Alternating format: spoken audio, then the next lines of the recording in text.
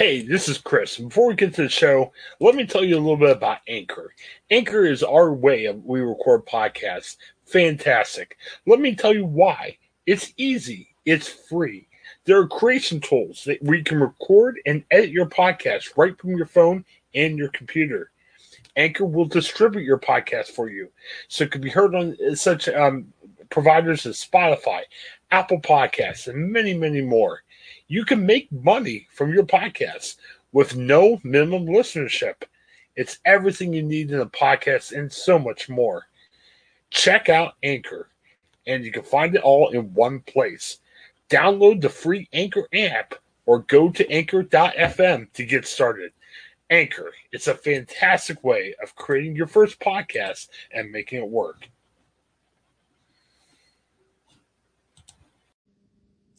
Hi guys, welcome to our midweek devotion. A day late, sorry about that, but hopefully no major inconvenience to you. Today we are going to be in 1 Corinthians chapter 9 as we continue just these few series of devotions from the book of 1 Corinthians heading into the Lenten season. And so before we begin, let's pray. Lord, thank you for this day. We pray that you'd speak to our hearts by your word, through your spirit, and would you show us how you want us to respond and apply this to our lives, so that we wouldn't simply be hearers of your word, but that we would be doers as well. We ask in Jesus' name. Amen. All right, 1 Corinthians chapter 9. We're going to begin at verse 16. Yes, verse 16, sorry. Where Paul says, "For if I preach the gospel, that gives me no ground for boasting.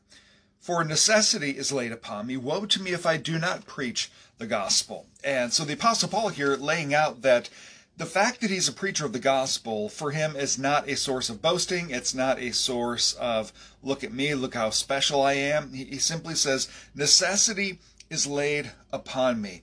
The word necessity there means something that's imposed by one's duty or one's circumstances.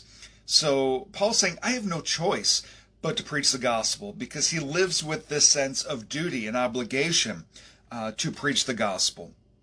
And he goes so far to say, woe to me if I do not preach the gospel. So he's even calling down, in a sense, a curse upon himself if he doesn't preach the gospel. It's a little bit strongly worded, but you get the sense of it, that Paul would be in shame and disgrace in his eyes if he did not preach the gospel. Verse 17, "For if I do this of my own will, I have a reward. But if not of my own will, I am still entrusted with a stewardship." So Paul says that he's been entrusted with a stewardship from God. That it wasn't something that he woke up one day and said, I think I want to be a preacher. God called him to this, and he sees himself as being entrusted with a stewardship. And the word stewardship there means to manage a household, that he has the responsibility to be a preacher of the gospel, because that's a position that God has assigned to him. And it goes along with what Scripture tells us, that if anyone would be a teacher, that's great to aspire to it, but also know that being a teacher means that you're held to a higher standard because of what you teach. And so it's not necessarily something that somebody wakes up and says, I want to do that. There's a big responsibility. I know for myself, I did not wake up and say, I want to be a preacher. I felt the call of God to do it. I fought that call. I resisted. Like many prophets, can't say it was a good thing, but simply how it was. I really didn't want to stand up in front of people and preach the Word of God. That was not something that I wanted. That was something that God put upon me to do. And so I feel like Paul did this obligation to preach the gospel. In verse 18, he says, "Then what is my reward? That in my preaching I may present the gospel free of charge, so as to not make full use of my right in the gospel." So Paul talks elsewhere about how the laborer is worth his wages, that you should be able to make your living by preaching the gospel. Sometimes people use this to say that preachers shouldn't make their living doing this, and you might be saying, well, of course you're defending it, you're a preacher. But there's several New Testament passages that deal with this. Paul's saying here is, obviously we know that Paul spent time as a tent maker because he didn't want to be in a place of having to charge or make people feel like they had to give in order for him to come and to preach.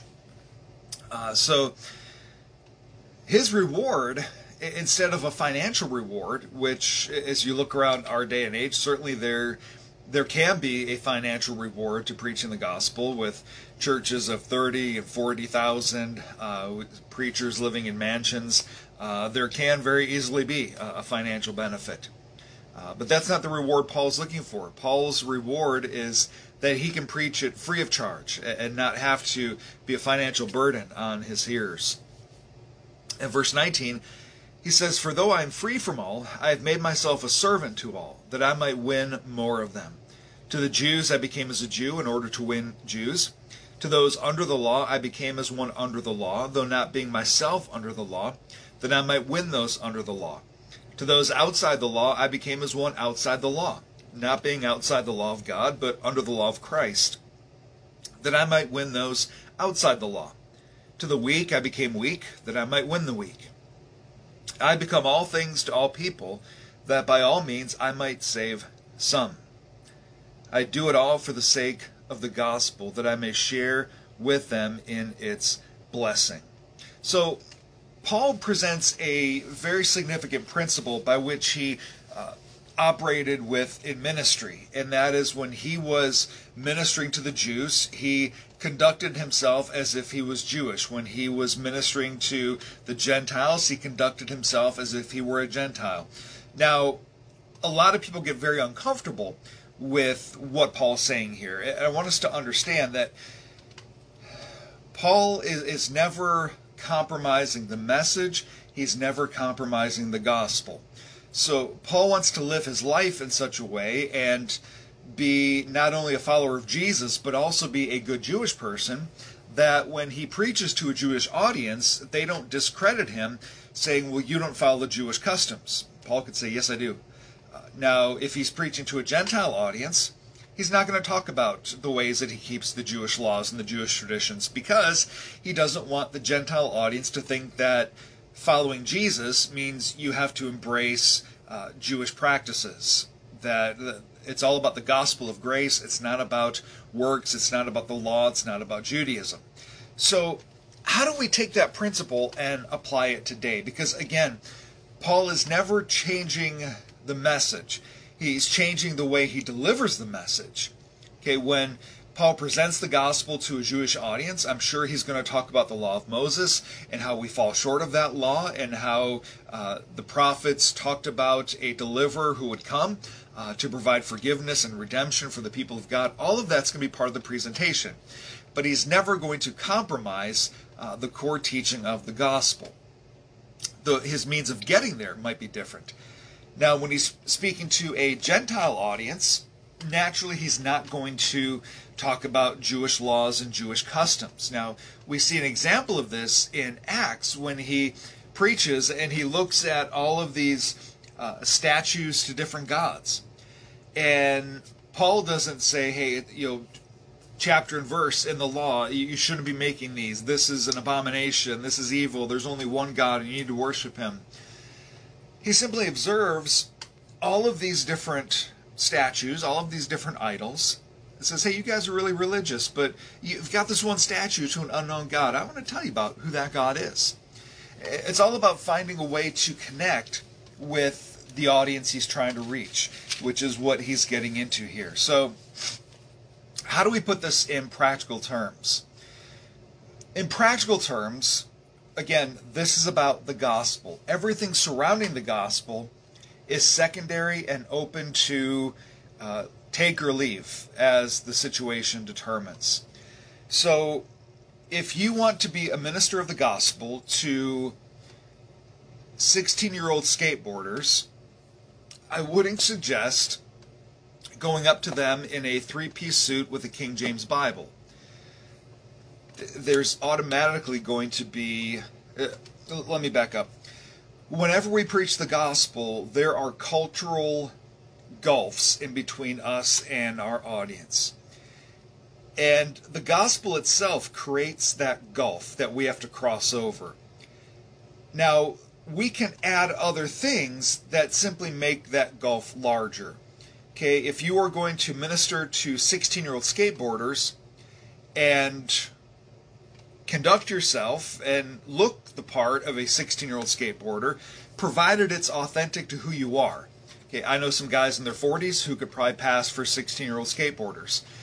A guy like me, I could not pass as a 16-year-old skateboarder. That's never been my culture, never been my thing. That's never been my tribe. So it would be very disingenuous. It doesn't mean I can't do it, but I'm certainly going to alleviate as many obstacles as possible.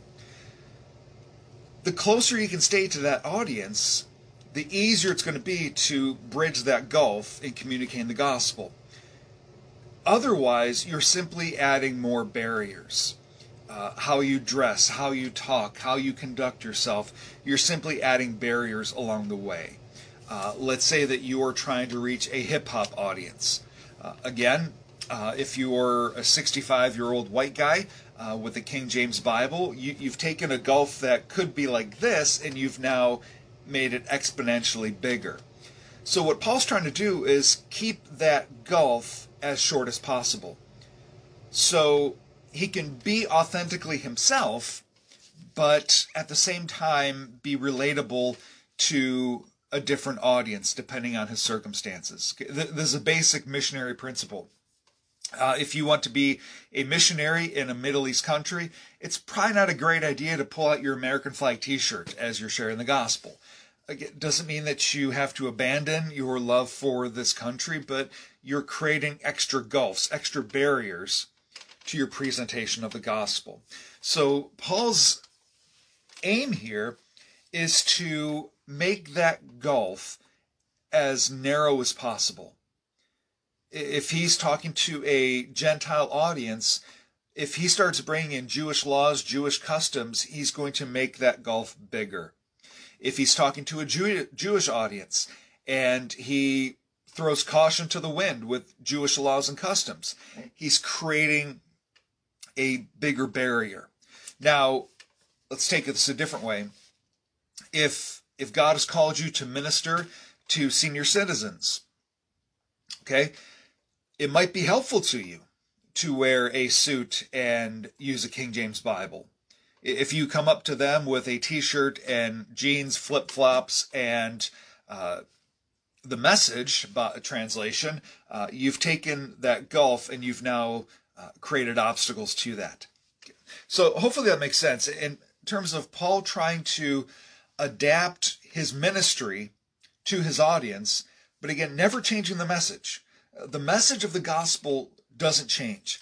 Okay, you can take the same gospel message, preach it in Pittsburgh, Pennsylvania, preach it in Miami, Florida, preach it in Los Angeles, California, teach it in Toronto, teach it in Moscow, teach it in Jordan, teach it in Hong Kong.